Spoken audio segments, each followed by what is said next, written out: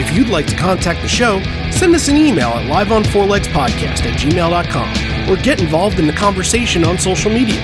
Join the Pearl Jam Podcast community group on Facebook or follow us on Twitter at liveonfourlegspod. There was some review that came out in something, and I'm embarrassed to say that a couple of us read it, and at some point they said good things about the record and everything was fine, and then it's fuck 'em, Eddie, fuck 'em. Actually, that wasn't the one, but fuck them too.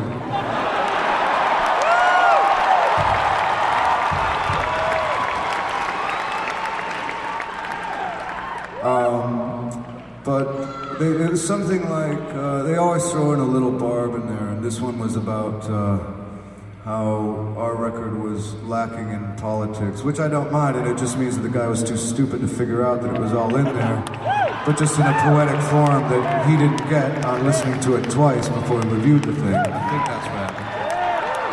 But again, I don't know. But the one thing he said was something about our politics was something that, like, maybe we just dabbled in for credibility.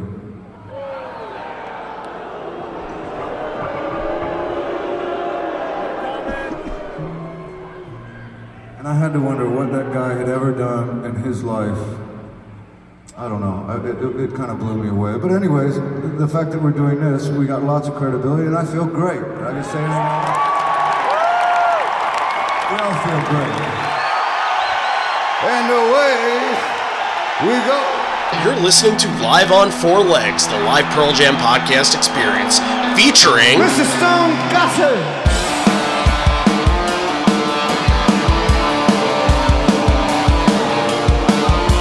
Gentlemen!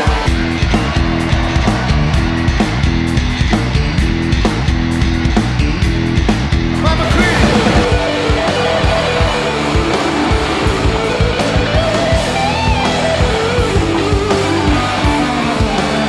Matt fucking Cameron in the drum.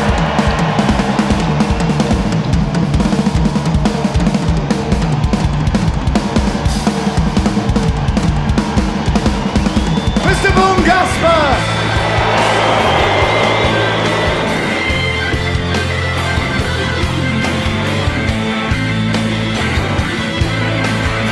You can call me Al, you can call me Ed, you just fucking call me, why don't you?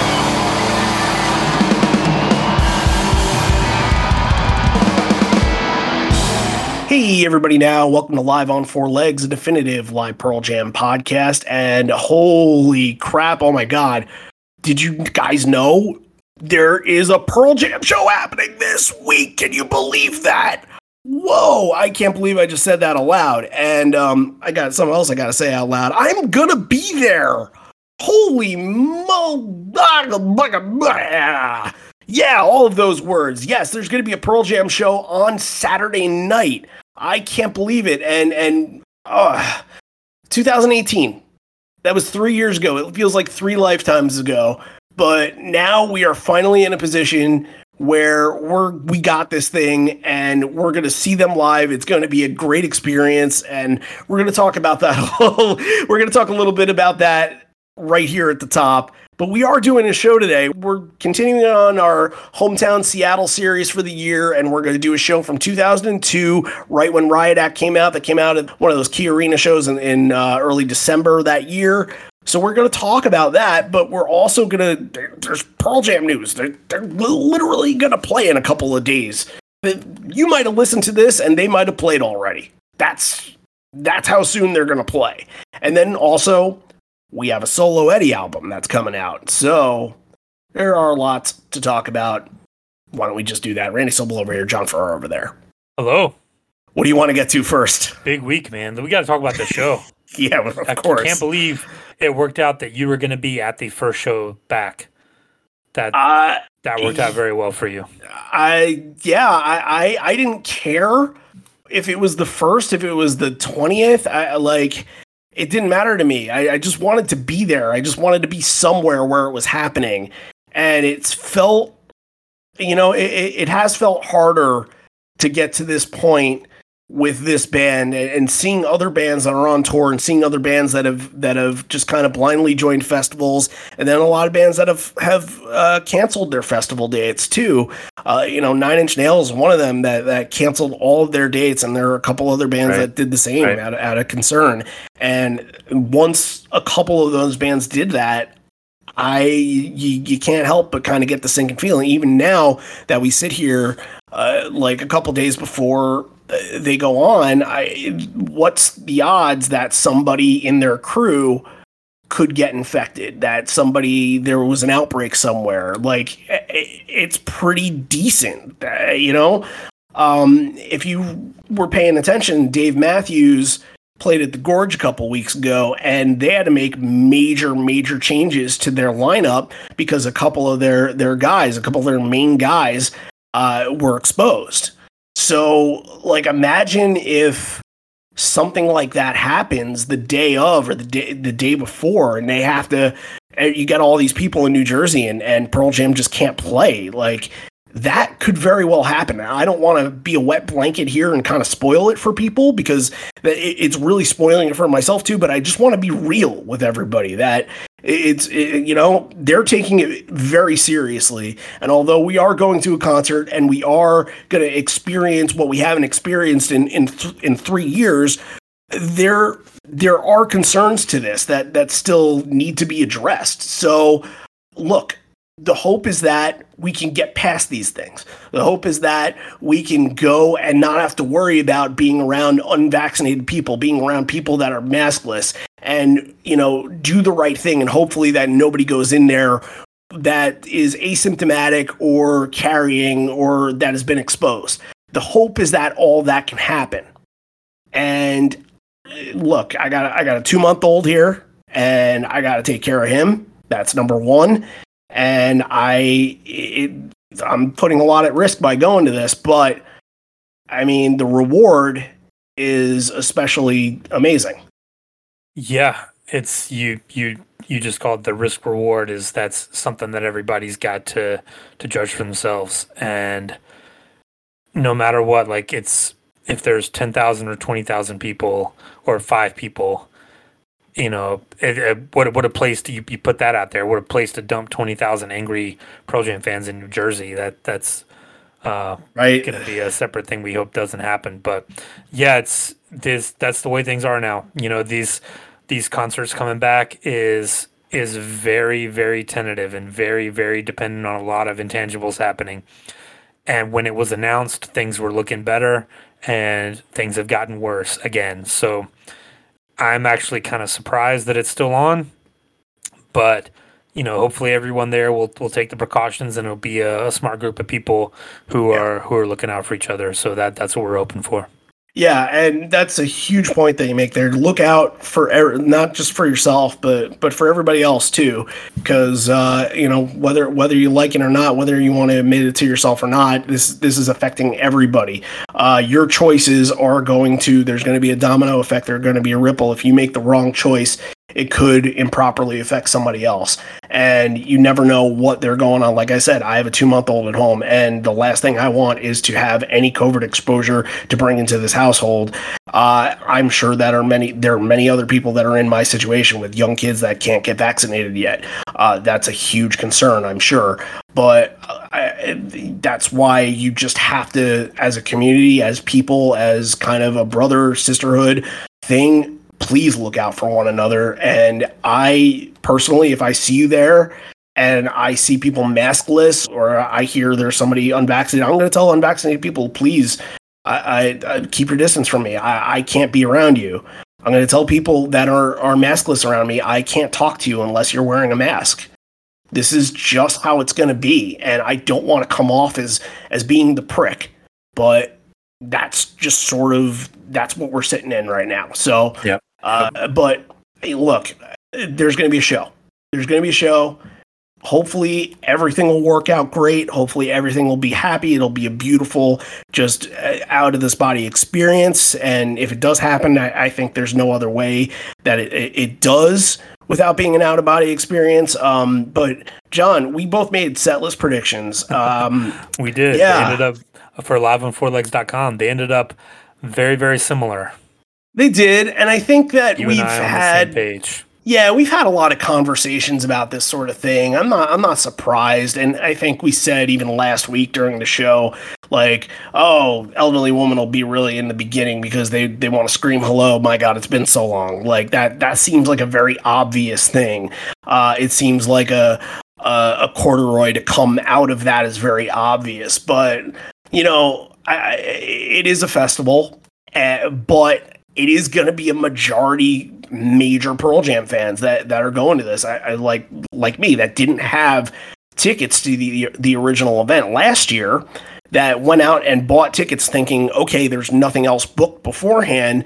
This could be the first show back. We could get something spectacular. So maybe we do get some little gems thrown in there. I think, like both of us said, we thought In Hiding would show up, and I think that like as a tongue-in-cheek thing, that should be a lock. It's Okay After Daughter should be the moment of the night if it shows up. River Cross, like those should be present tense. Should be a moment. Hearing the Gigaton songs live, finally getting, like, what are they going to do with these songs, like 18 months later? That's the major thing that I can't wait for, I think. And I'm not like, when I make these setlist predictions, I'm not going to be mad if it doesn't happen, mainly because I didn't go out there and say, well, they're playing Pray to Jay and a Fatal and then God's Dice. Like, I'm not doing any of that. I put in one song that I hadn't seen before that wasn't a Gigaton song, and which made a plausible reason to play it, Light Years. But, like, whatever the situation comes of this, like, you expect Better Man and you expect Daughter and you expect Jeremy and Alive and Even Flow. Like, those things need to happen, and this isn't one that I expect to be for the rare fan, but I think there are going to be a couple of gems that could be thrown in there as like a thank you for waiting this long. Yeah, I can see that. But you also have to, it is a festival, and they are going to be, on the clock. I think they're going on 8:30 to 10:30 or something like that. I'm sure they have something where they can probably extend to 10:45 and not get fined a certain amount. And maybe they'll do an extra encore with, like getting Patti Smith on or the Avett Brothers, whoever else on, and kind of make a celebration of the night kind of deal. Maybe something like that could happen. Who knows? Maybe they want to keep their distance from other artists, and that's totally respectful and understandable. But I think the sky's the limit for this, and I think no matter what happens, we're going to come out of this with a pretty good story. Oh yeah, can't wait to talk about it next week. What we're going to do, and just so you guys are kind of anticipating this and ready for this, is that I'll come back, and I'm not staying for the second night. I'm going to jet out after Pearl Jam. Kind of worked out perfectly that didn't have to go to the first night to see Smashing Pumpkins to get to go see Pearl Jam. That was a nice way to do it. Thank you, See Here Now festival bookers. But Sunday night, John and I will come back and we'll record a little something. We'll put it out Monday morning, and we'll just throw all our thoughts out there. And then there might be some extra things that happen either a week later or during the week. We're unsure yet. We'll get to it, but there will be a good reaction episode from there. But also, what's happening on Friday, the Shorestock event that I've been thankful to be a part of, that's donating to the projectmatters.org, that we're going to be live streaming the whole event, I believe, through the Facebook group. So if you're not following the Pearl Jam podcast community group on Facebook and you want to follow along and see what's going on in this event, like, that's a good way to get involved and make sure you're seeing the live stuff there. And I'm sure during the day on Saturday that I'm going to go live, Anthony's going to go live, somebody's going to go live on some of the groups to just show you what's up, to show you what's going on. I want to be as interactive with people as humanly possible, as long as my cell phone battery can take it. So expect some of that stuff. I want to try to get, I'm not going to live stream the show, mainly because I want to watch the show, but maybe there will be some clips here and there that I toss up. So keep all that stuff in mind. And I'll throw out one prediction, and I think this is something that you've said. I've listened to Gigaton 2 or 3 times this week, and I'm pretty convinced that Retrograde is going to be the song. Yeah. I'm listening to that now, and on the album, it's good, but I think it can be great live. And it needs one thing. It needs an extra guitar.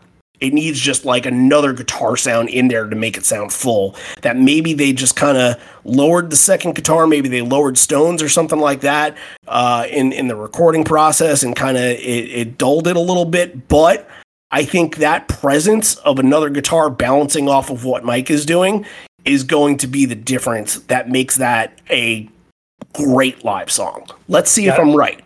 I think it's going to be one of those that's, you know, people love kind of the soaring jams. You know, you're Given to Flies and your, you know, Jeremy's and the really ones that elevate live, your Black, things like that. It's really got that potential to, and I think that's one where Mike can go a little bit off the script on the solo, and really let loose a little bit, and they can play around with it. Yeah, I think I've been saying that for a while. I think it's going to be special.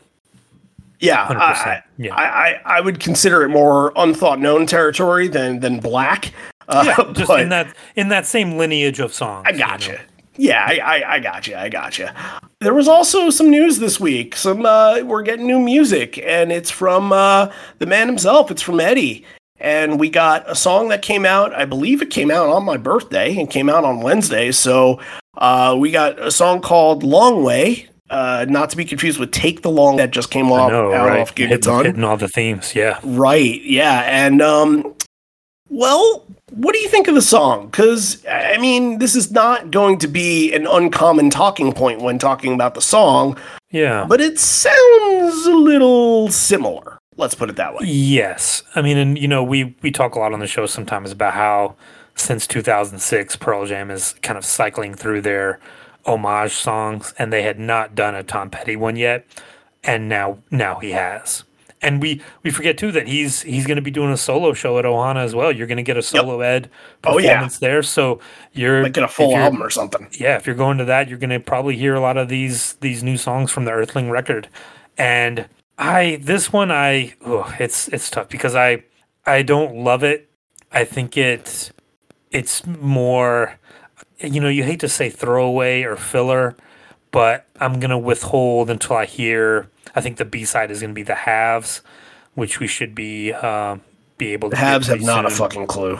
Exactly. I'm gonna reserve my judgment until I hear the whole thing. But I was not, blown away by this song. The voice is mostly gone at this point, and him doing a Tom Petty thing, like, okay, but do your own thing still sometimes. Yeah, I am with the latter point on that. I think that Ed has such a specific sound in himself that he can write songs that, can sound like him and not sound like Pearl Jam. Songs like Guaranteed and songs like Far Behind that are very, very good songs that were on Into the Wild. And I'm glad there's no ukulele kind of thrown in. I think I was a little over the ukulele stuff after a while. I do like the Into the Wild record. The song that came out, like, it's just hearing that and hearing that chorus, and I'm just like, Jesus Christ, why hit it on the nose? Don't think you're getting through this record without some ukulele. Yeah, I'm okay with that. I just don't want a full record with ukulele. That's fine. I don't need another ukulele songs. I totally get that.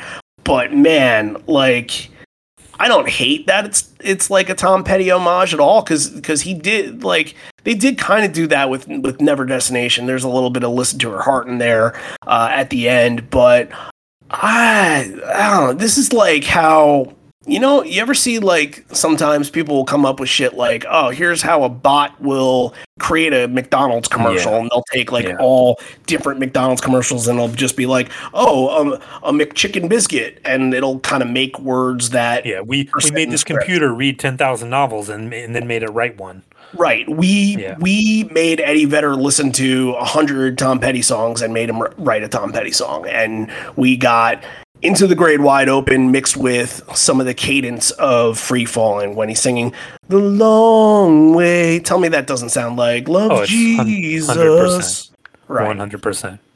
And that's okay, because he, that's him suffering the loss of a friend still. It's okay for him. I'll leave it. Yeah, I'm not into it as much, but I'm willing to give the record a try, of course. Of course, it's like my favorite artist of all time. I'm gonna give the record a try. It's just you would like some stuff that feels more Eddie-centric. And hey, there was cool news corresponding to the record too that when Elton John announced his album that he was having kind of duets with people on, he announced that he was doing one with Eddie, and now Eddie's repaying him the favor, and he's going on Eddie's record as well. So you're gonna get some Eddie Elton John stuff. Is that cool though? It's not, but it's different, and I will accept different. We'll see. We'll see. Okay, all right. We spent a lot of time on a lot of things. Let's now get into the meat and potatoes of what we're going to talk about today, and that is a Key Arena show from 2002. It's the Night 1 show. We decided to go with the Night 1 and not the Night 2. There are two reasons for that. One, at the Night 2 show, they ended the show with Don't Believe in Christmas. I didn't want to cover a Christmas song in September. Not into that. Number two, the last couple of Seattle shows that we've done, both of them have been Night 2, and both of them, Ed addressed that the crowd was terrible on Night 1. So why not do the Night 1 and figure it out? Why are Night 1s in Seattle not as good as their Night 2 precedent? Yeah, we're going to mix it up a little bit. The story going into this is obviously Riot Act is very, very brand new. Earlier that week, a couple days before, they filmed the Showbox shows. And obviously the Showbox show that is important came on the 6th, which is 2 days before. That's the one that there's a DVD for. It has the amazing version of Daughter. It has a lot of the newer stuff. But they debuted a lot of the record content before that. And even before that, was a couple of Letterman appearances where they debuted Save You and they played I Am Mine for, the larger audience. It wasn't the debut of the song. And then they played a benefit in September, I think in Chicago, and they debuted Love Boat Captain, but I don't think they did anything else. Right. It was a kind of a short set sort of thing. Nobody really talks about that. Nobody really talks about this show either, which, very early at the top of this set list, there will be a talking point in relation to that. But, it's the first full arena show since 11/6/2000. So that's interesting. Considering we covered that last month and considering the weight of what that show was, that's an interesting point. Also, Brad, Steve Earle were the openers for this. Like, very cool that Stone got to play double duty on this and got to play with Brad. Also in 2002, in March, so there wasn't a lot going on with the band until the record was released, and you didn't hear too much that was happening. And I think they were reading and reacting to a lot of things. And I'll try to keep this brief, but I never keep anything brief, so we'll see where this goes. In March of that year, Eddie inducts the Ramones into the Rock and Roll Hall of Fame. And I think everybody knows the scene. Eddie goes up, and he's very uncomfortable. He doesn't want to talk to this crowd of people that has music industry executives and producers and, Green Day and whoever else that are there to celebrate the Ramones and whoever else got inducted that day. It's a group that he doesn't want to be associated with. So he goes up there, and immediately it causes a bit of a scene because he's up there and he has a mohawk. Okay, when does Eddie Vedder ever had a mohawk? Never. No, he has the long locks. They're beautiful. That's just what he's been his whole entire career for the last 10, 12 years, however long it had been. So he goes up there with a mohawk and he addresses and he says, I'm going to address the elephant in the room, right off the top. Basically, before he even mentioned the Ramones name, he said, look, I'm not doing this because this is some sort of punk thing. I'm doing it because I got so pissed that all of the bombings that were happening and all the talk about war, I got so mad that I needed to take it out on something, and I took it out on my hair. So I think that's the first key indicator that you're going to get some pretty inspired stuff for the next record there. Yeah, it's 2001, 2002. It was just a dark time. For those of us, we recapped it a lot the last couple days, and who consider ourselves, more on the the left leaning side of things, the anti-war side of things, it was a bad time. And I think the band includes themselves in that. It was definitely on the forefront. And, you kind of wish that the Mohawk had stuck around with it, even though he looks terrible. It's his worst look. He's too good looking for a Mohawk. Like, I can pull off a Mohawk. Like, I've done it. People don't know I wasn't. Can you do it again? Can you do it again? I'm about to be 43 years old. I am too old for that.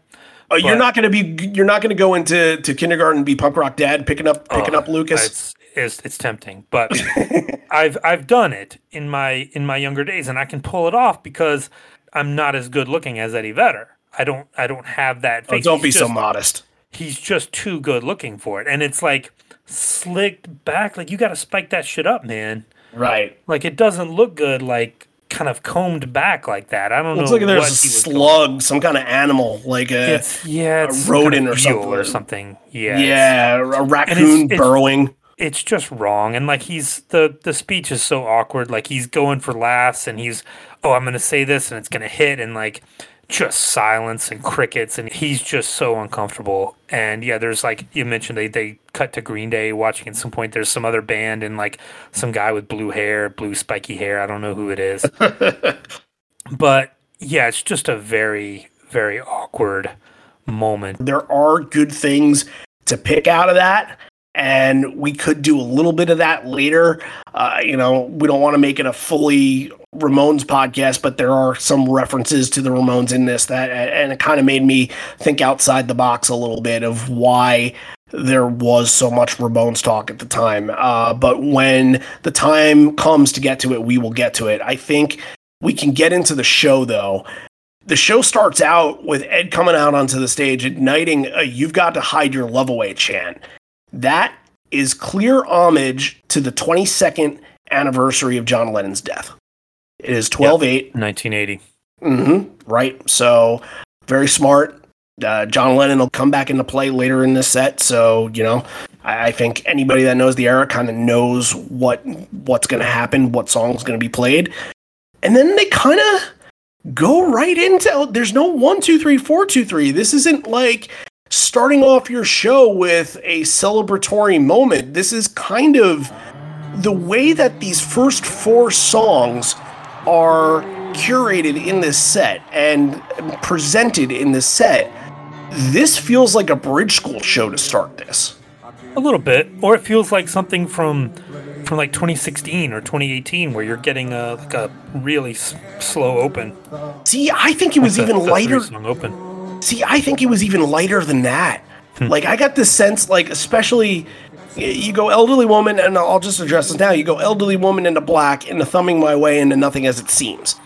Elderly Woman is not a sing-along.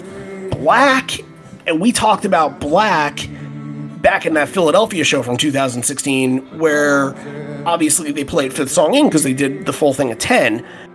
But Black in the beginning of a set is kind of, we talked about it then, kind of wasting one of your big guns very, very early.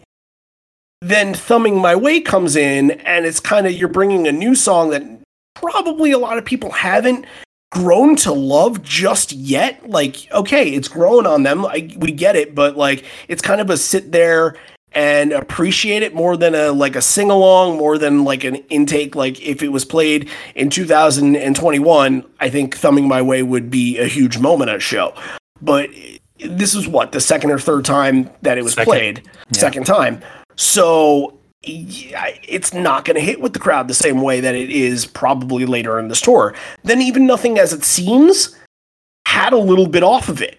It wasn't an absolute stunner of a solo that we usually get from Mike. So I think maybe if anything, this is sort of kind of Red Roxy or The Gorge or, you name your opener, first set sort of thing, Mansfield, you name one of those shows. It's probably more like that. And it is kind of funny that they almost end this tour with Mansfield doing that, and they started by doing that as well. I don't know if that's something that came to mind during this time if they thought, hey, we're going to just start most shows doing slower songs instead. Well, I think too, it's got a little bit of the, you mentioned bridge feel. I think it's because it's a very acoustic sound on these. And Small Town starts with the acoustic, Black starts with the acoustic guitar intro, which you don't normally get. So I think that influences it a little bit to give you that kind of feel like, oh, okay, this sounds a little different than we're used to. And that's something that we, when we covered all those Bridge School shows, that's something that we did get used to. But starting with Black, like I love this. You get when it starts, you hear the person in the crowd go, oh shit. You did hear that, yes. That was cool. Someone is like, so someone knows like something's going on here. And Mike is adding some really nice touches to Black. It almost sounds very Stonesy. I think we had talked about one a few months ago that sounded very kind of like very 60s and very kind of timeless feel. I kind of got that feel on this one as well. Like it felt very relaxed and almost like, that kind of like mid-era Stones where it's just kind of like it swings a little bit. And that's Mike loves that stuff. Yeah. Do you know this is the earliest Black has been played? Do you know the last time that Black opened CBGB's. CBGB's. No. What? I thought that was the only time it ever opened a show. It's opened 3 times. Really? Yeah. Okay. Well, fuck my knowledge on this. You're close. You're close. You're on the right track. So was it 91? Not a terrible guess. Yes. Detroit on November 23rd, 1991. Okay. Yeah. Last time Black opened a show. CBGB's was what, November 11th or something like that? Like a week before that. Yeah. Yes. But this is the earliest Black had been played in 11 years. And I thought Thumbing My Way was just captivating. Like I was just transfixed watching it. I thought it was a fantastic version. I love the kind of just the way it just kind of like grabbed this room and like, yeah, and especially after Black, like such a huge thing to have to try to follow that or this early on in a set. But I think it sounded great. And then this is a Mike McCready show. We're gonna mention Mike up and down this set list. I thought, Nothing As It Seems, it's not like one of those like lightning bolt, like no pun intended, solos where he comes in like from the heavens and drops the thunder immediately, but I think it gets there. Like it takes him a little bit to build into it, but I think it gets to a really good solo. I think by the end he's definitely feeling it. Yeah, I think this wasn't for me. This was a pass on these first 4 songs. I think it's been a while since we've had a real kind of break in disagreement on something, but this felt very sleepy to me, especially when knowing what the Riot Act tour was and knowing basically every other night was like kick off with like a Can't Keep or Release or whatever else and go right into Save You and Hell. Like, it's different, but it's also, you talk about the night 1 shows too. I'm very surprised that they would go with that for a night 1 show, that they would say in the past night 1s wouldn't have the best crowds. Wouldn't they want to juice up their crowd earlier? That's very interesting that they chose the opposite direction. Yeah. They're the kings of choosing the opposite direction. So, And it could be too that it's a hometown show. They're just trying to mess around a little bit. Yeah. It might have been something like, when we come back on night 2, we'll mix it up if it doesn't work. But yeah, right. This is our, we just played you mentioned the last arena show was Seattle. They're bookending it with this one. So It hasn't been that long since people have seen them. So let's mix it up and just try something. Right. And they did the Groundwork show at Key Arena as well. So, right. I mean, it's been 3 years in a row that they've played that place. It's basically turning into a residency there. But this is also a Sunday night show that Ed addresses right here, saying it's starting slow on a Sunday night. Jeff was at home watching The Sopranos, and apparently that was The Sopranos season finale that day. No. And he addresses, do you guys want to know that happened? And I don't know The Sopranos. I never really watched the show, but he said somebody is fucking metal. Furio or something like that. I'm not a big Sopranos guy. It's one of those things I've always been meaning to go back and watch. If you're a Sopranos fan and want to tell us, then liveonfourlegs.podcast@gmail.com, and you can rip us to shreds for not knowing the Sopranos. Spoiler alert, 19 years later, if you're going back and doing the rewatch, you might want to skip that part. I mean, no, for shows that came out 20 years ago, I don't give a shit about spoilers. Like, go ahead. I don't care. They now are going to transition you into the chunky, just good old rock and roll parts of the set with Given to Fly and Save You and Hail Hail. And, I thought Ed's vocals during Given to Fly were just fantastic. I couldn't get enough of that. And really, mostly in that build, that first build up to The Wave Came Crashing Like a Fist in the Jaw, like that, oh man, that line and just getting to that line was absolutely perfect.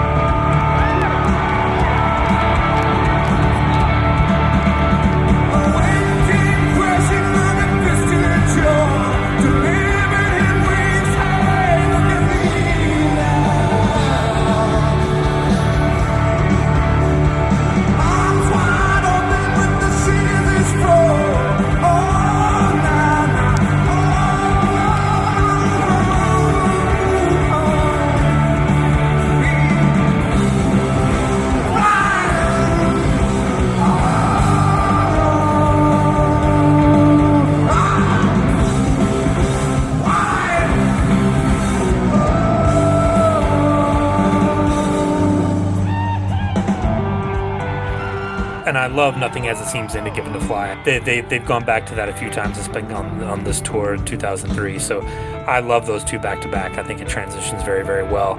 And Ed even does the thing where we get a little foreshadowing of singing to the back a little bit. He turns around for that second verse and sings to the back of the arena, which was cool. But you get in a late punk rock set here. It's almost like we had kind of the weird 4-song intro that's unusual for the time, but now we're getting Save You and Hail Hail. Save You only the 4 times. Stone, a great solo. Ed on Save You sounds awesome. This is a good Ed show. This is great. This is a very good Ed show. And Hail Hail, I got to address in Hail Hail all of these lyrical changes here that are going all over the place. That egg rolling thick and heavy is repeated twice, and he just is like, I fucked that up. Yeah, afterwards. He sings, I sang this part already. I sang this, right, exactly.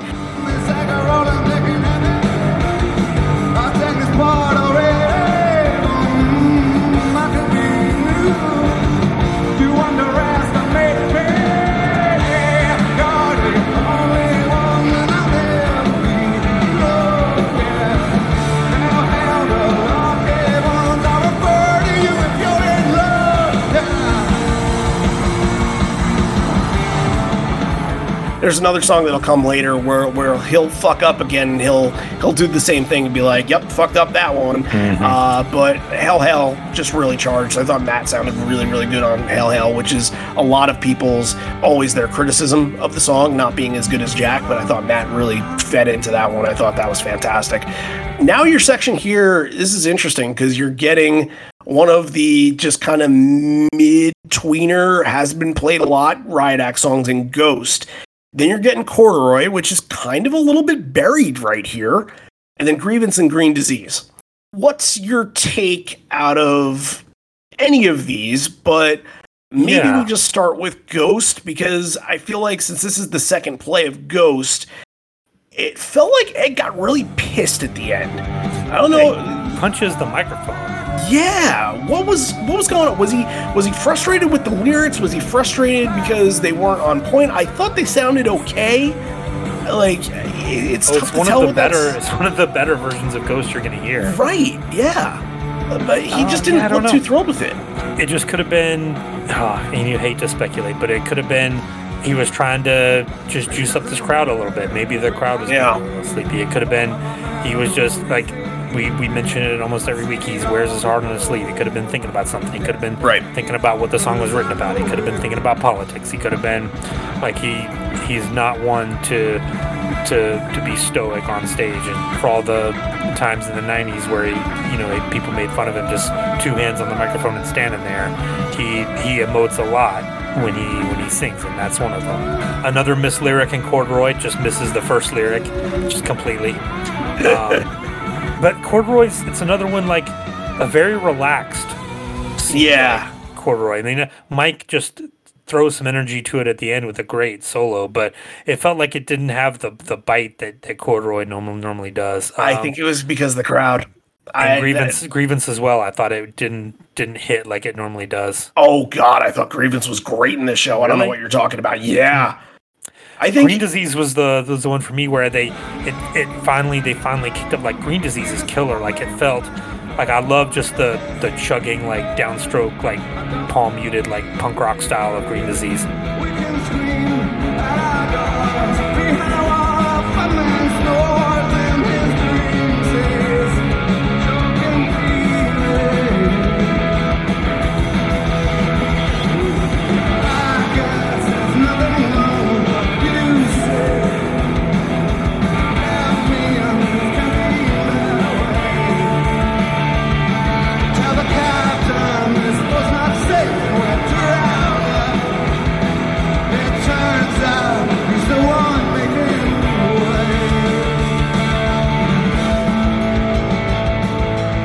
I see. I thought Grievance was the one out of this section where you could be like, oh my God. Ed recognized in Corduroy that the crowd was down and just started screaming in that chorus.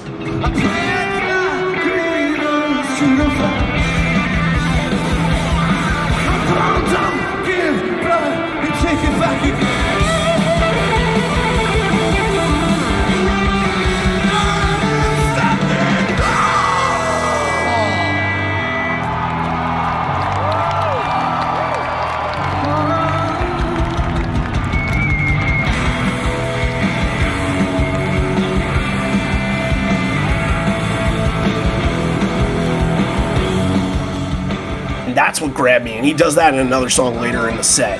But like, I thought this was a phenomenal version of Grievance. I didn't think there was low energy on that at all. Green Disease. It was more. I didn't see that. Just like usually Grievance, like those guitars just hit. It didn't. I mean, the Ed's on with the vocals. I'm with you, but it just seemed like the music like they were maybe a little bit behind on it. Look, from going from a Corduroy, which is very rare to say that I'm not totally into a Corduroy.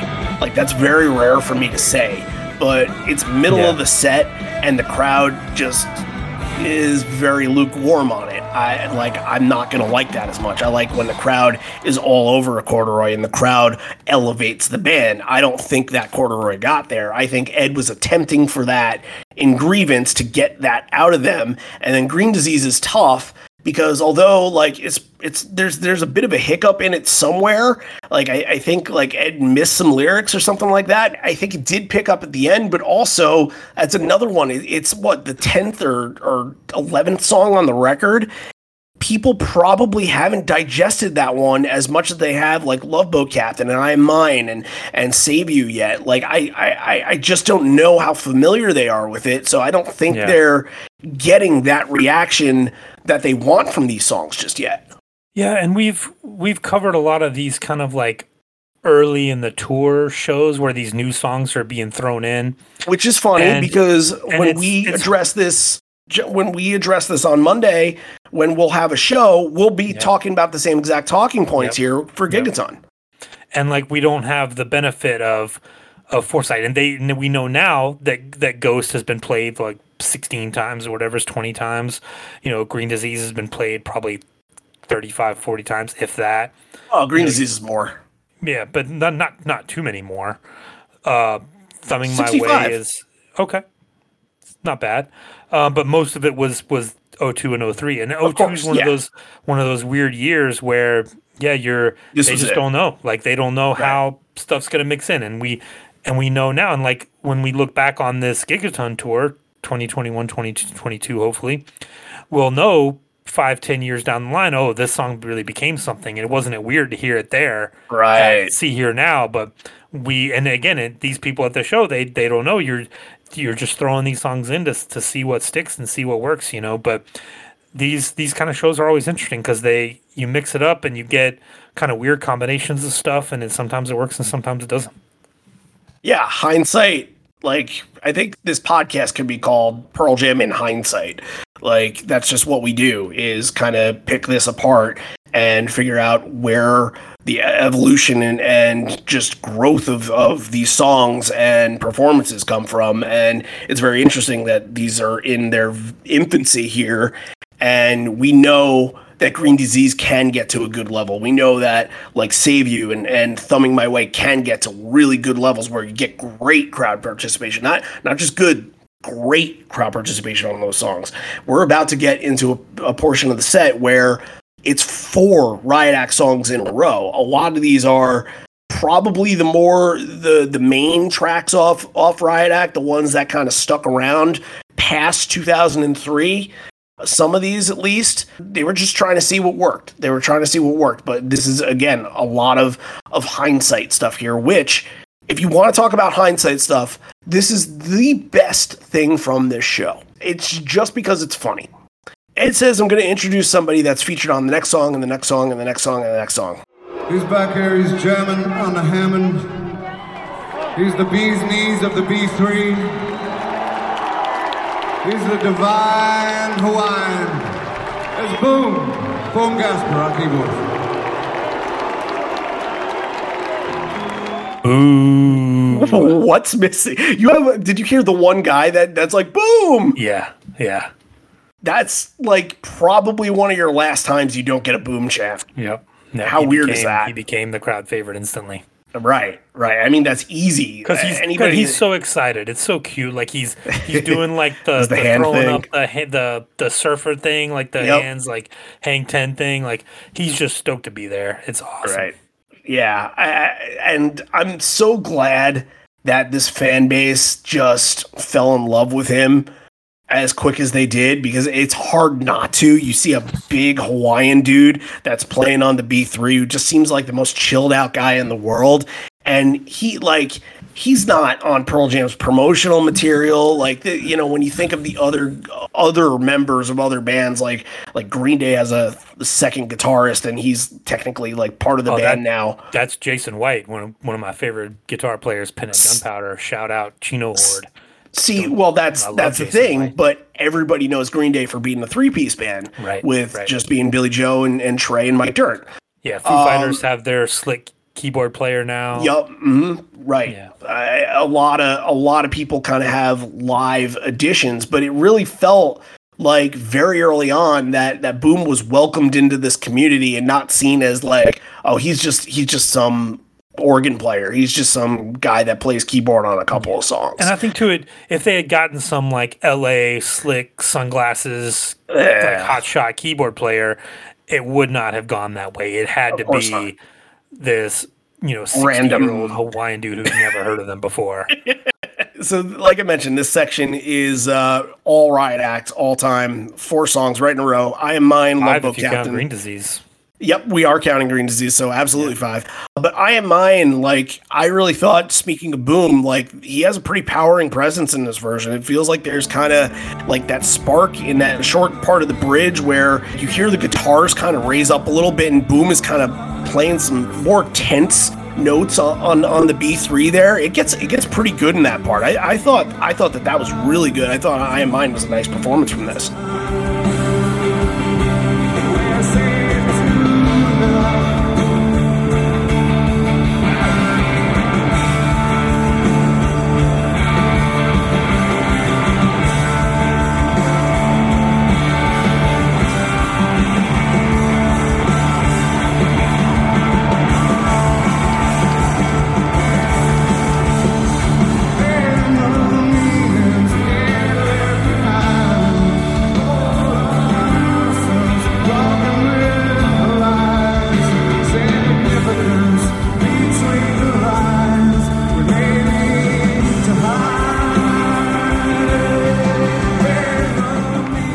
My Thunder, that's the surge that we talk about. That it's right before that second chorus where they kind of extend on it a little bit, like they ride that little section, and it's very, very good. I mean, we might be talking about I Am Mine at the end of the show again as being a really good moment. Very possible. It's very possible. Yeah, I really wanted Mike to let loose at the end.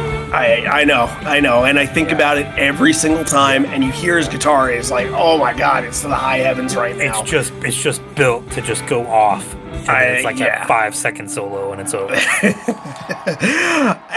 But I Am Mine would be one of the few from this record, and there's 15 songs to digest off of it, so there's a lot, and you have to add in Down too, which is the B-side that is getting live play.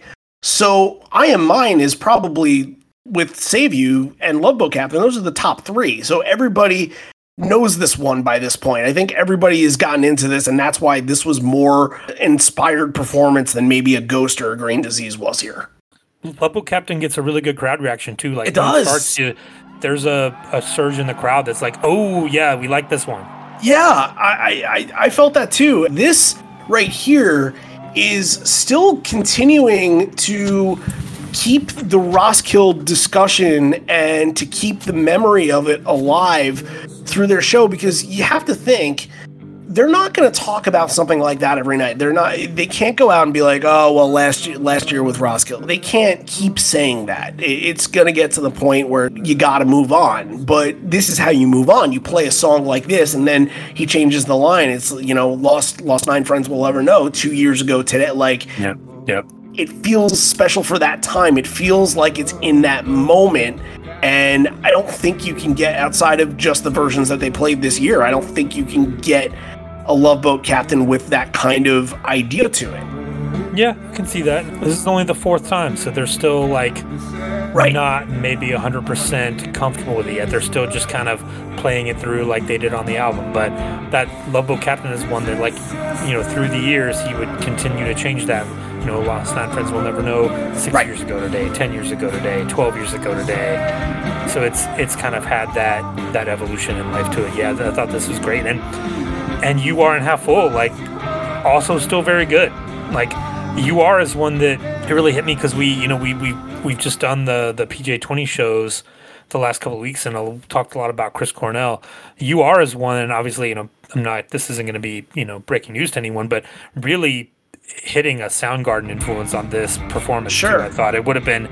It's a backhammer song, so. Yeah, exactly. I'm listening to this thinking, Chris would have destroyed this song. Love is a tower. Yeah, sure. Yeah, and McCready, fantastic. Half Full, Ed goes down on the floor. The ending of Half Full is just blisters. It's amazing. One of the best parts of the show. Mike injects. He puts the plug in for that and just lets it rip.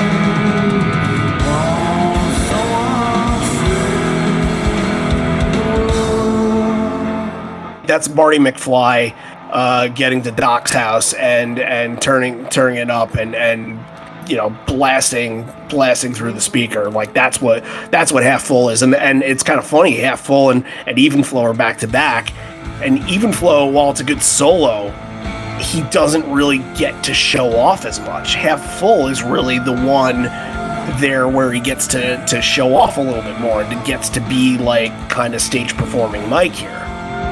Yeah, and only 2 songs from 10, and again, they're kind of bookended, just 1 song in at the beginning, 2 songs in at the end. Those are the only songs from 10 you're getting at the show. There's no Alive at the end. Spoiler alert, no Alive, yep. No Jeremy. Right. So, again, very strange that there's always something to pick out with those tracks from 10 on these set lists. It's always got some forethought into it, I think. Yeah, I agree with that. And just to go back on You Are Half Full a little bit, I thought that those were 2 pretty good performances, and I think You Are is one that I think grew on the crowd. I don't think Half Full had to grow on the crowd, because that solo, Mike can inject that into them and they'll be like, okay, we're sold. Like, you got us. But You Are is just so very different for them. Like, you have to think of some of the other bands that were happening at the time. It kind of has a little bit more. If Pearl Jam had more of a nu metal-ish sound, it could kind of sound like that. God, you just broke my brain. I don't even want to think about that. Well, I thought about it a long time ago, and I don't really have this opinion much anymore, but I always thought that You Are had the same identity as a song that POD had. Ugh. Yeah. Ugh. Well, listen to it. The POD song, fuck, what's it called? It's the one... I'm not going to listen to that. Youth of a Nation, I believe it's called. And it's a terrible song. It's a terrible song, but if you listen to the beginning of that, it kind of has that like effect, kind of like how the drum effect is happening there. You're saying we're gonna throw some Linkin Park like hip hop record scratches into You Are, and like it's. No, we're not going to do that. Is bleeding right now. We're not going to do that. We're not going to do that. We're just. It just, if anything had that connection, I always thought that You Are was very close to a POD sounding song. But we'll move away from that conversation. From this conversation. We'll move away from that and talk about Even Flow and A Wishlist in the Blood, because that might be more interesting to talk about. That might be more palatable. I need to go take a shower. Not in a good way.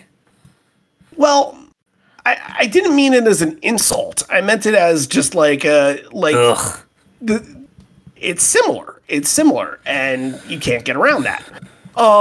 But yeah, this is to end your set here. Even Flow into Wishlist into Blood. I don't think they've ever done that before. I don't think they would ever do something like that again. That's a weird combination. It is weird. And I think the idea of using Even Flow late didn't give them a lot of wiggle room to do something different. I think you needed Even Flow after the Riot Act songs, 5 in a row, and I don't know why you needed Wishlist here. You could have done Wishlist a little earlier. I'm or maybe I'm not sure.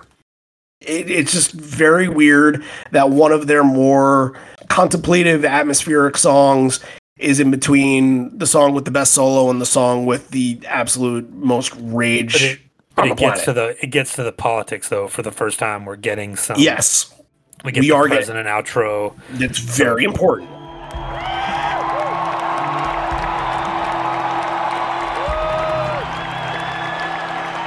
I wish I was the president. I wouldn't go to war.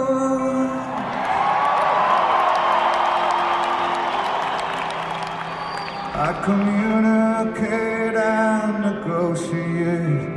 Isn't that what presidents are for?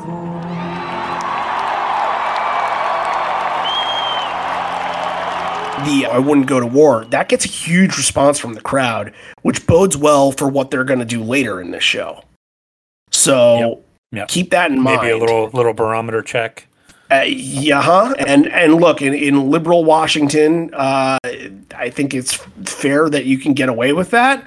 In other places, well, when the conversation comes in a couple of minutes, we'll make that determination. But before Blood, Ed thanks the city of Seattle for giving them a key to the key. They wanted to make it a free show, but makes a little joke here. This is like one of the uncomfortable Ramones Hall of Fame induction jokes. They misinterpreted and said, you'll play for free, instead of this is a free show for fans. But he talks about kind of what the proceeds for the show was. And again, we've done how many Seattle shows, and they've all gone to local charities, which is fantastic. I don't remember a Seattle show that didn't do that. So just wonderful hat tip to them. Then here, Ed mentions the review that somebody wrote that the record lacked in politics. And that's absurd, because anybody with half a brain would know that at least 9 of those 15 songs are specifically about politics. And, Ed was not very happy about this, as he shouldn't have been. He said, like, he didn't Obviously, the guy that was writing the review didn't get the poetry. He listened to it once or twice and said that there was a line in it saying they were dabbling for credibility. What the fuck does that mean? Yeah, that's dabbling for credibility. That sounds like a guy that has probably been listening to more POD that doesn't think that Pearl Jam's popular at the time. That's what that sounds like. And I think it's a very the last song here, Blood, I think is a very on point. Like that's a direct reference to that, I think. 100%.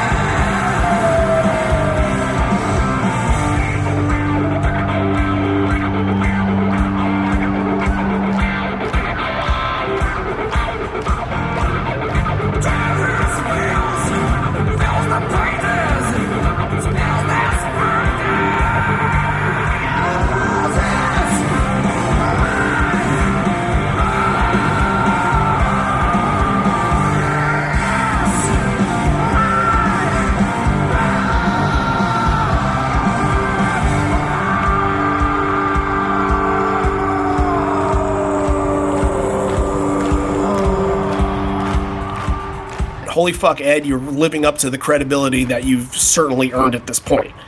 This is completely enraged. He's more pissed off at that review than he let off. When he was talking about it, he was just kind of, just matter-of-factly discussing it. But Blood is him throwing the book at it. He's just...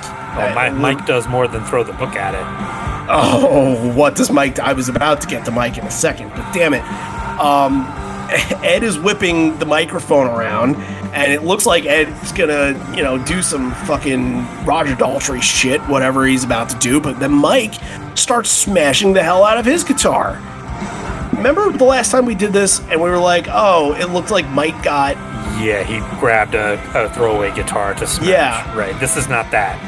Well, the camera cut away, it was tough to tell. I didn't think it was either, though. Yeah, it looked like the same guitar. I thought about that, and I think it was the same guitar. Yeah, I think this is one where he just got caught up in the moment, and ends up just throwing it behind the amp to some poor technician who has to pick up the pieces. Mike is that friend where if something happens to you, like they're always kind of your confidant, and like if something happens that pisses you off, that doesn't necessarily piss them off, but they're pissed off that you're pissed off. Like, Mike is that friend that will get pissed off just because your best friend is pissed off kind of guy. Mm-hmm. He's got your back. Exactly. And you felt it during this one. I feel like the crowd felt it. And obviously the vocals are visceral. This is going back to a little bit what he was doing in Grievance as well, where he was just absolutely letting it all out. And Blood's a highlight, and it ends your main set. I think what to say. The next show, I think Ed smashes the guitar, so this is just like it's a two-parter. When we get to cover the next night, we'll get to talk about Ed smashing guitar. Right, 2024 when we do the hometown shows revisited or whatever we decide, whatever the next theme of Live on Four Legs is. Who the hell knows? But yeah, this is one to definitely hold on to for the end. We are at the encore now. Let's pause for station identification. Talk a little bit about two things, patreon.com, liveonfourlegs.com. Let's start with liveonfourlegs.com. I just encourage everybody to keep visiting it on a weekly, daily basis. Just keep taking in the content, and you never know when you're going to get something new. The last thing that we did, I just want to give a shout out to Nick Smith, and him and I worked on a 9/11 reflection piece that ended up being pretty good. And it's that 9/11 happened 20 years ago last week, and we kind of came up with this idea, and we're doing this show that is really still in the wake of all of what's happening. It kind of connects to what's going on. There's a lot of, idea of what songs are being played, and the first song that we'll get into in the encore is one that we talk about a lot in that article. But just that's the kind of thing that we're trying to get out there. We're trying to bring to a different point of view, a different thought process when thinking about Pearl Jam, because there's some things that even on the podcast we can't spend too much time trying to just detail, because there's 26, 27, in some cases 35 songs in a set, and you can't get to every single talking point. So, it being the 20th anniversary of 9/11 and knowing that the band had a major connection in a couple of different ways, I'd recommend going out and reading that. And a thank you to Nick for doing the work and dealing with me on that, because I was tough to deal with on that. But we needed to get it the way it was, and we got it there, and that was great. So keep on to liveon4legs.com. I think this week we'll have some more See Here Now stuff, and we'll try to get some Ohana stuff in. John and I will do more set list predictions. We'll try to do Ohana. We'll try to do the encores, and maybe we'll do a little like point game out of it too. We'll kind of like, we'll get 1 point for every song that you picked that's in the set correctly, and 2 points if it's in the same spot, and then maybe three points if you get like a combination. If release, you're just missing that fantasy league so bad. Well, yeah, you kind of can't do it right now because right. You can't do it with 4 shows. It's kind of unfair. So yeah, that'll kind of that will be that. So we'll keep doing cool things and keep an eye out, because I think at some point soon we'll start to really get the 2014 Concertpedia stuff in there. I think that's the good stuff. I think, John, that's the stuff that you're on top of right there. Yeah, I'm looking forward to it. And like, we mentioned when we did our Zoom call a few weeks ago, it's just so cool to go through everything that you guys have written. And just to hear, like, to kind of channel the passion that everybody has for these shows and try to find a way to get that onto paper and get that onto the website. I'm really just enjoying the heck out of it. And I thank everyone all of our patrons are Horizon Lake patrons, and all of our patrons, especially the ones who've written in and written those reviews. It just means a lot. And it's just so much fun for me. It's almost not like work at all. I just get to like go through and read what you guys have to say and get how like passionate you are about these shows. Is just fantastic.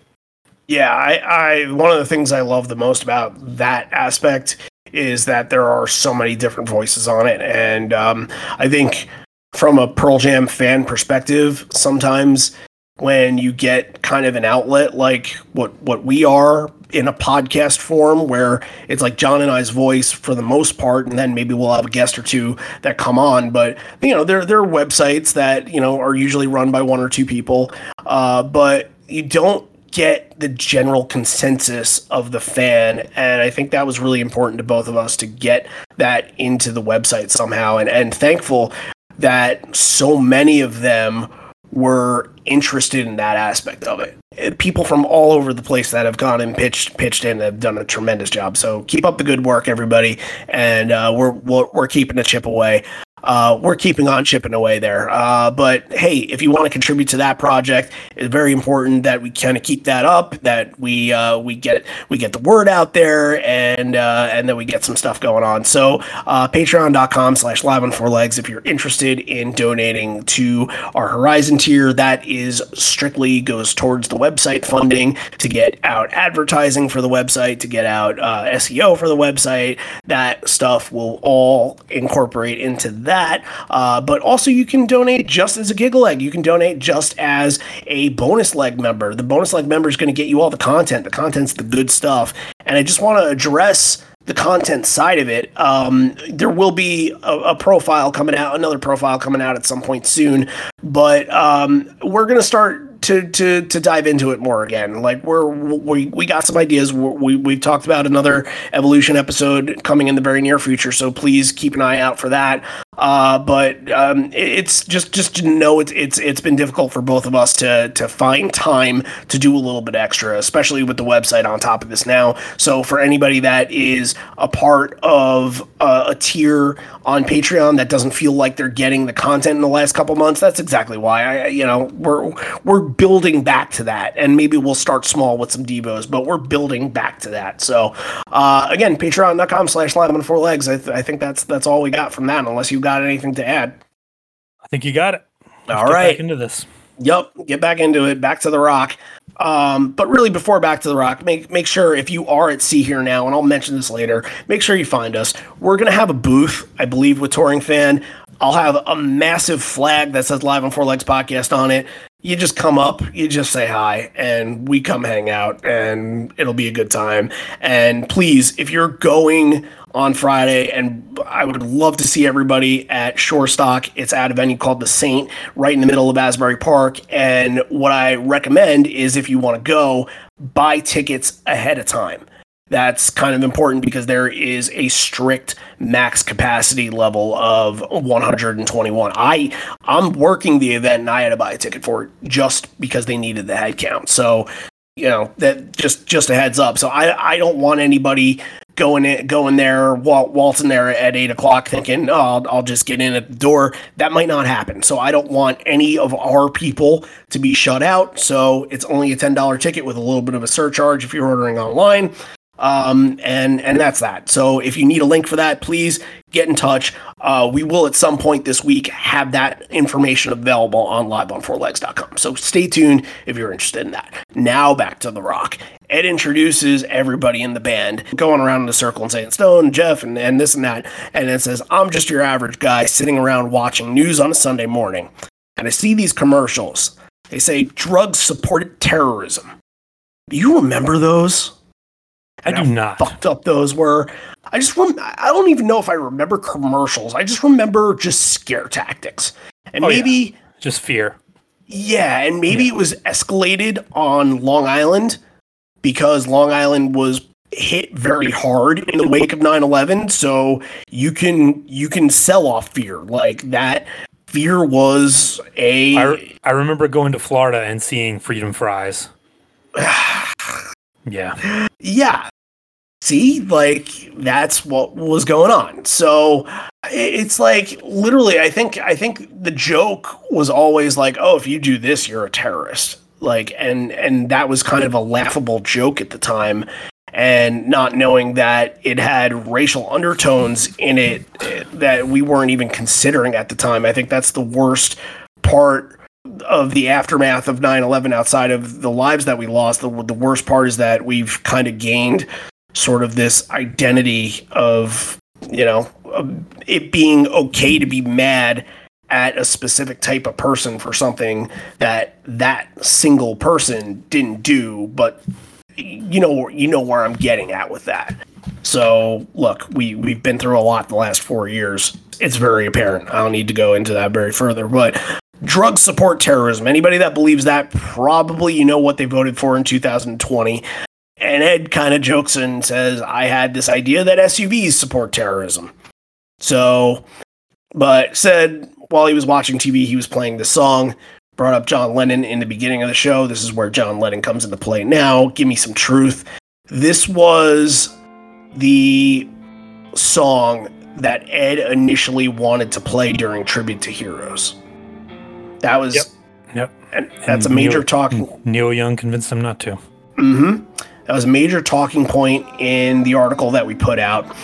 And, that just goes back to Ed kind of understanding very, very early on, while everybody kind of had, whether it was just everybody panicking or, looking for something good to rely on, whatever it was, Ed saw that this outcome was not going to be anything but a disaster, and he was absolutely 100% right.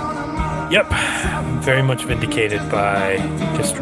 This is a great performance, too. Yeah, you can tell he's putting some extra juice behind it. He's got some extra oomph behind this one. It's very good.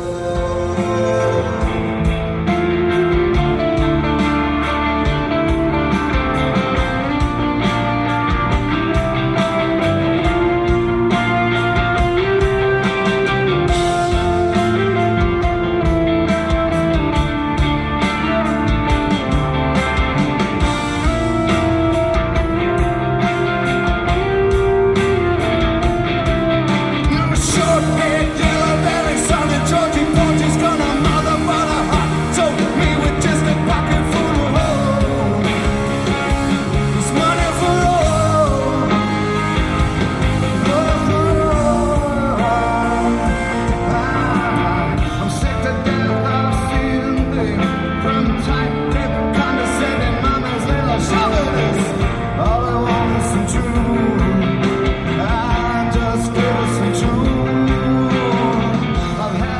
You think a couple months later, I think in March of 2003, that is when they officially invade Iraq.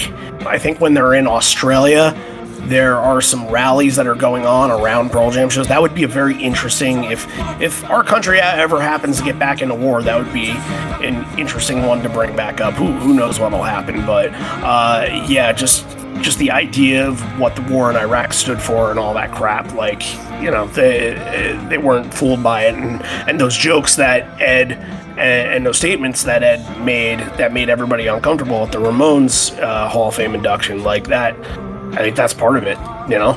Just everything changed, and when you're living through the changes, you're just, it's uncomfortable for everybody to watch. So and the John Lennon thing, the anniversary, going back to that, and I think this performance, it's all of that, right?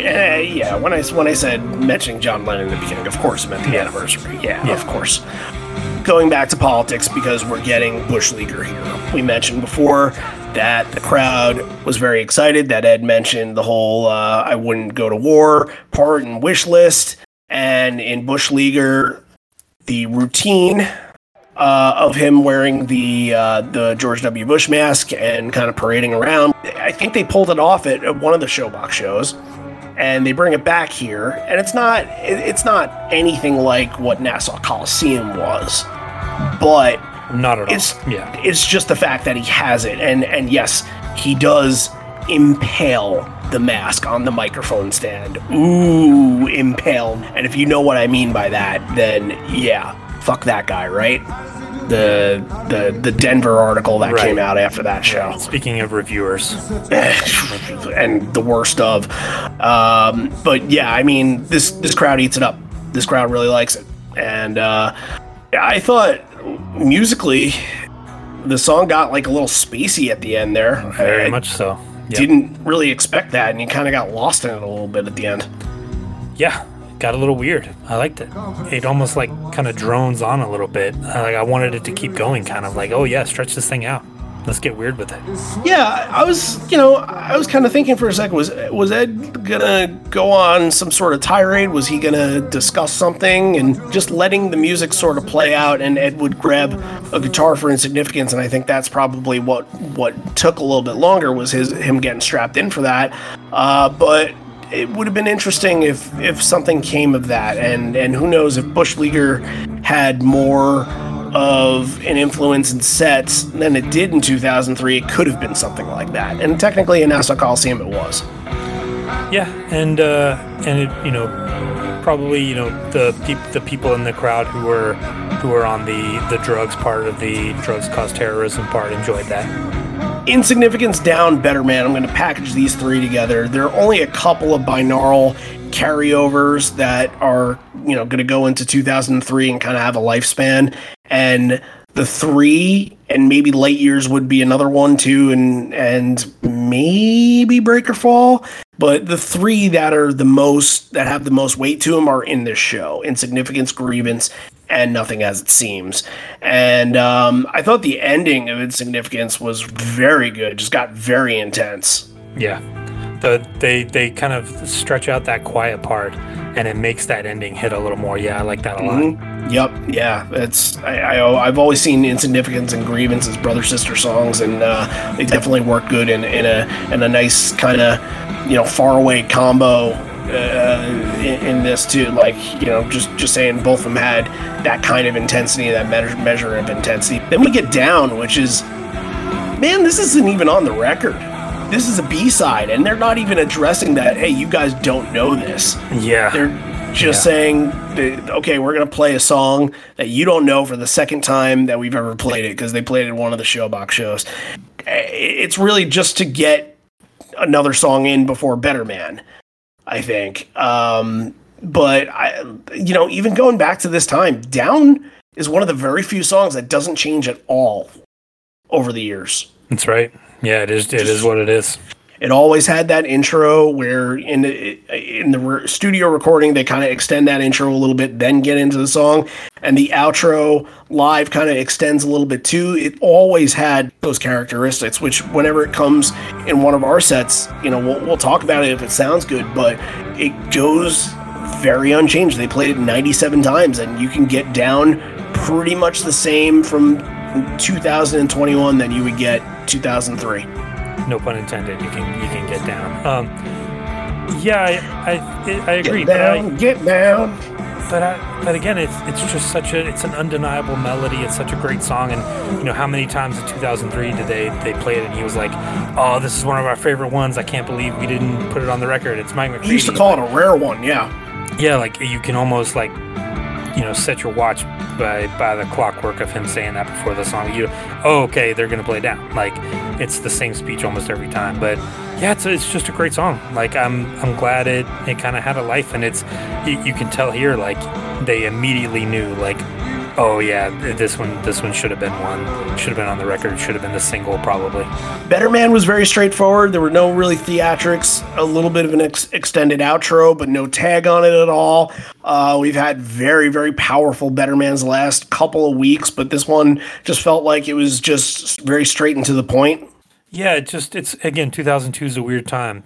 Riot Act's a weird time for these older songs. We mentioned it with the 10 songs, like you're not getting a lot of those moments of those early ones here, even with not a lot of Versus songs either. Do the Evolution is the way that you're going to end usually where something like Alive or Porch would go.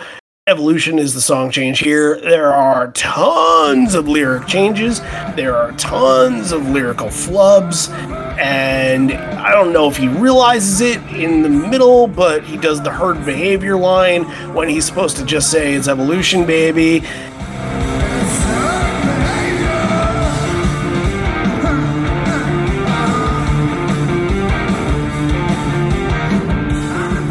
Then he goes back, he does It's Evolution, baby, when he's supposed to say it's herd behavior, so... He's a little rusty. It's been a while.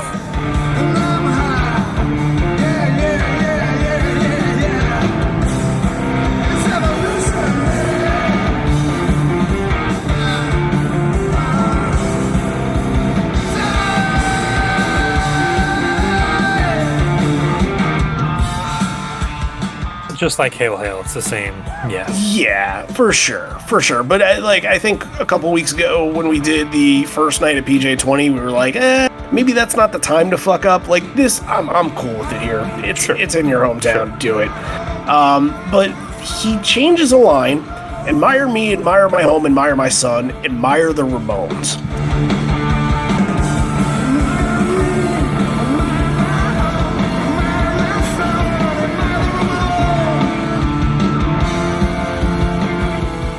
Ed is wearing a Ramones shirt during this show, and we talked much earlier about the Ramones Hall of Fame induction. And something that kind of been spurring in my mind, because I have been doing a little bit of the Ramones deep dive lately, and because A, it's an easy listen, B, it's a great listen. Ramones had a very strange time period in this time. Going back to 2001, Joey Ramone died in April of 2001.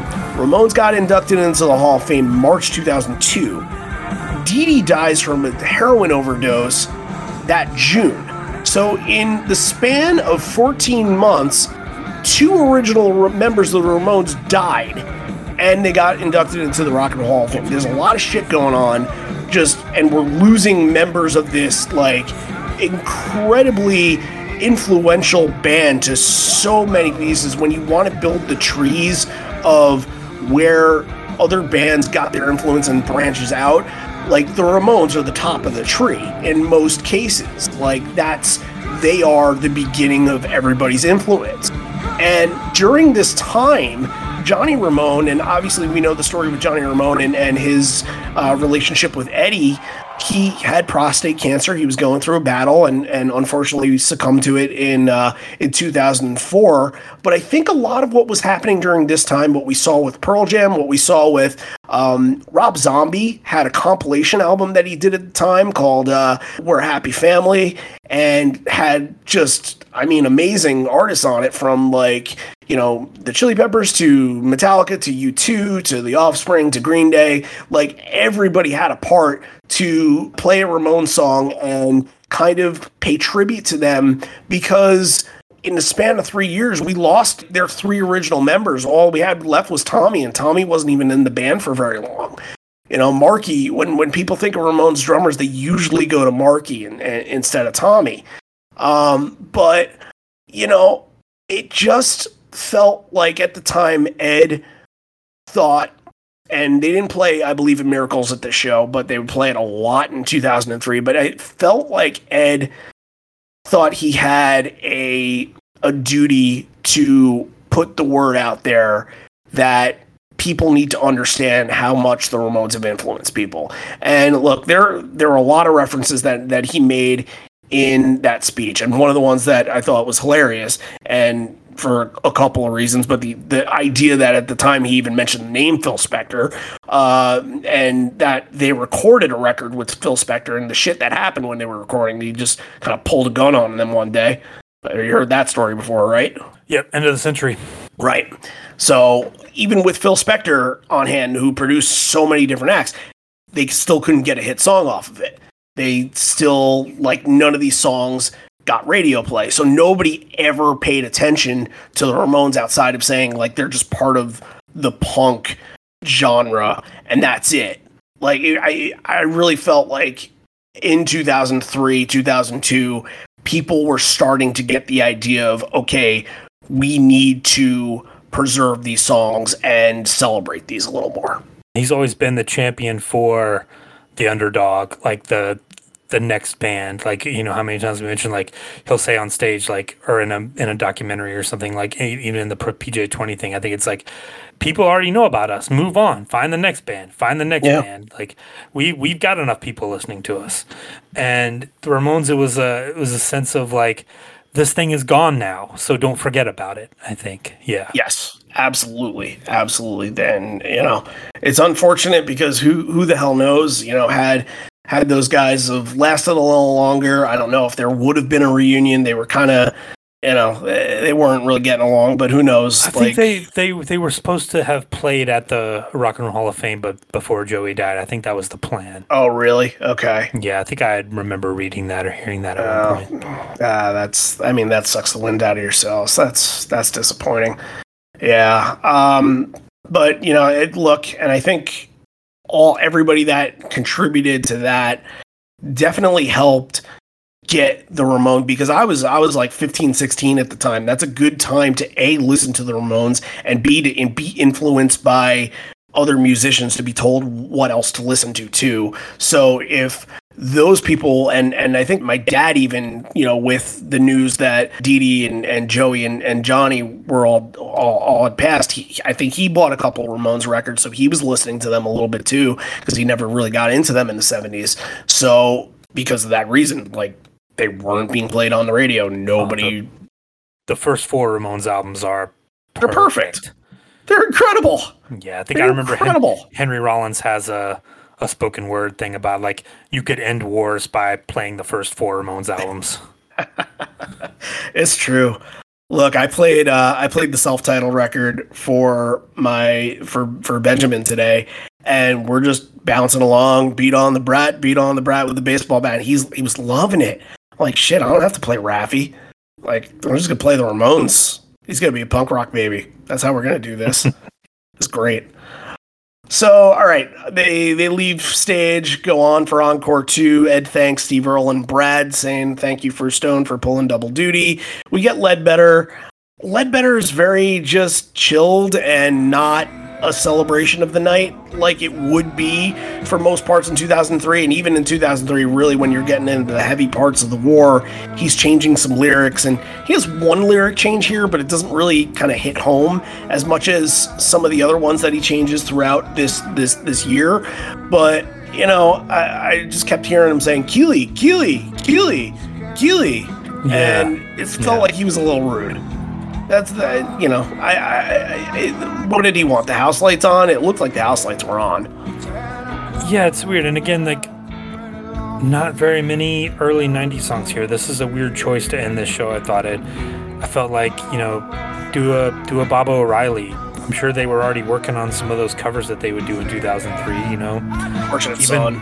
Even in Indifference, Rockin' in the Free World would have been perfect. It's just a weird choice. And 2002 is a weird time for songs from 10 and versus just like 1995 and 1996 were.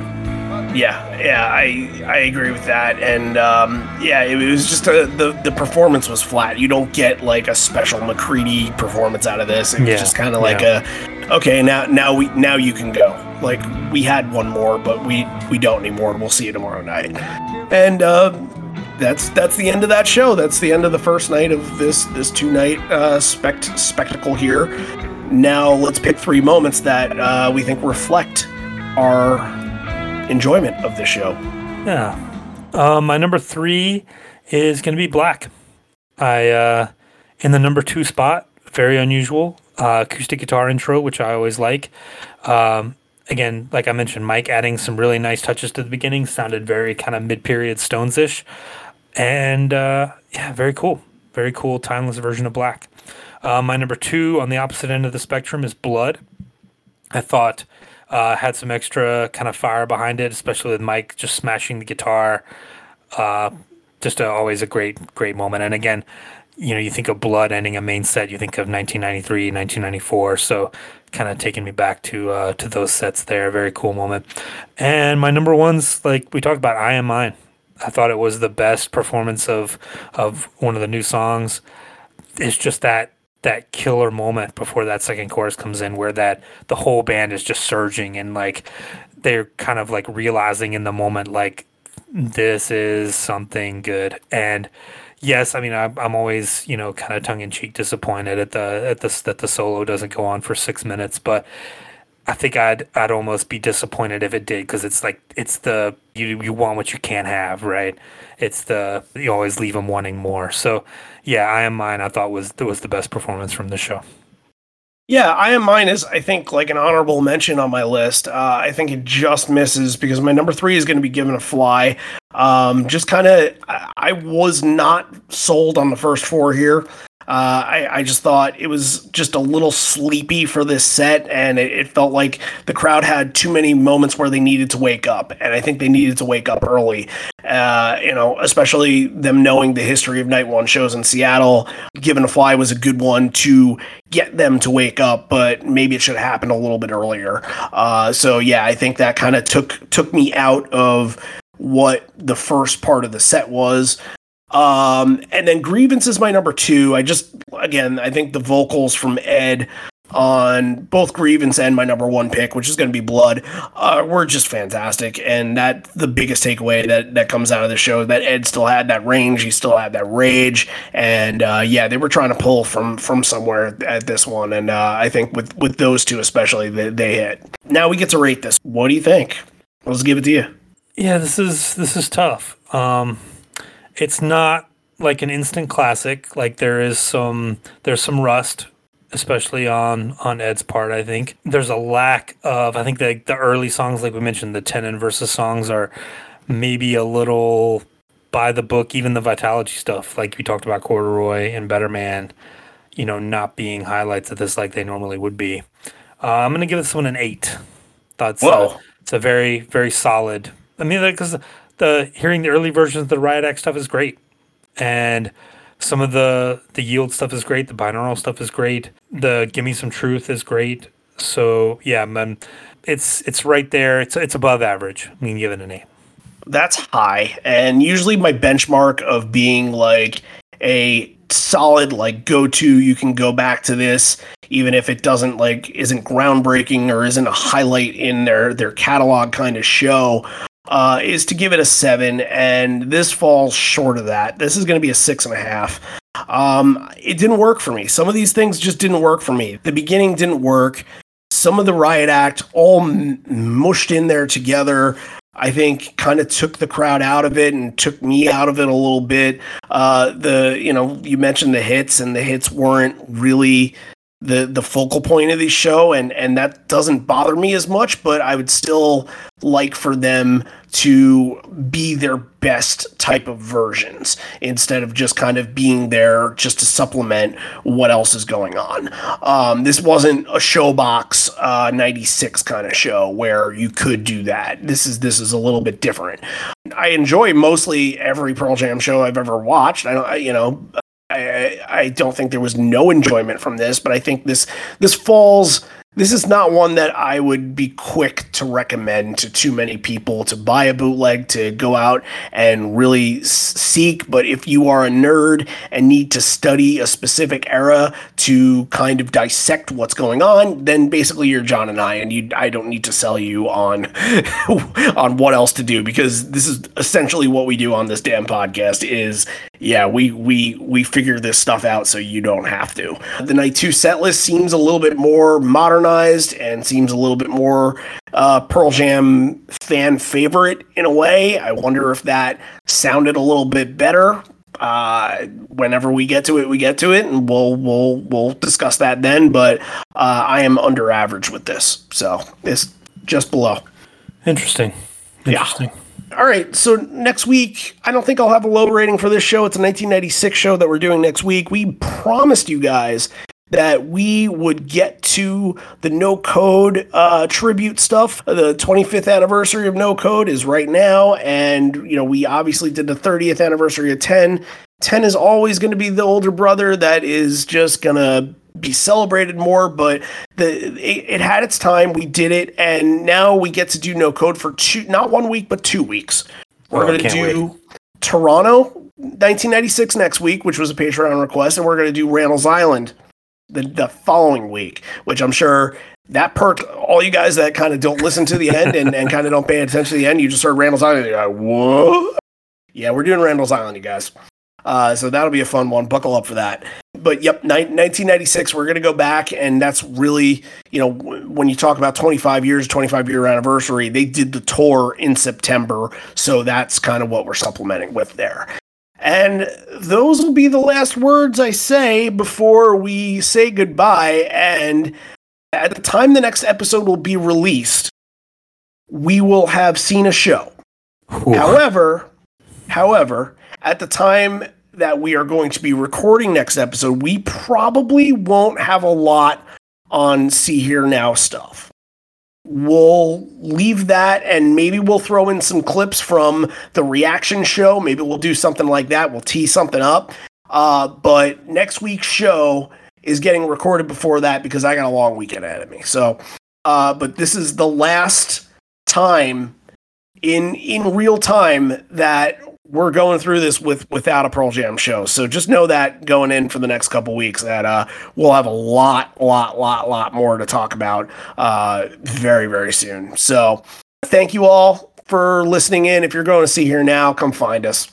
And me, at least. And when I say us, I mean me and I mean Anthony from Touring Fan and the whole group from Touring Fan. I mean Dave from Live Footsteps. I mean all of the other patrons and Live on Four Legs listeners that are coming, that are just going to come and hang out. Chris, our webmaster, just come hang out with us. It's just going to be a good time and just enjoy everybody's company. We hope to get a big group going in, and just get into wherever we end up going in the crowd, and I just want a big massive group to be there and everybody singing together. That's all I want. I want to be surrounded by everybody I know. So if you want to be a part of that, we'll feel like family. We'll make it feel like family, and it'll be very special. It'll be very good. So make sure, reach out to us on social media, reach out to me on my personal if you really want to. We'll do stuff, and we'll make it a very special weekend because that's what it deserves to be. We will make it a safe and special weekend. That's all I'll say. Everybody, please, if you're going, be very safe. Just do the right thing. This may be the end. We're here, but not for much longer. And although we may be parting ways, I miss you already. Miss you always. Like always, thank you for tuning in. If you're not subscribed to the show, Spotify or Apple or SoundCloud, or hell, if you're not paying attention on liveonfourlegs.com, y'all do stuff like that. It helps us out. It just gets the visibility out there. Apple, rate us 5 stars. Give us a 5-star rating. Hey, we'll start popping in more feeds when people searching for Pearl Jam podcast. We'll start popping in more feeds there. That's the goal. Get more people listening that want to intake the stuff and, just spreading the word. So we thank you again, and we'll see you next week for Toronto 96. Pearl Jam shows are back.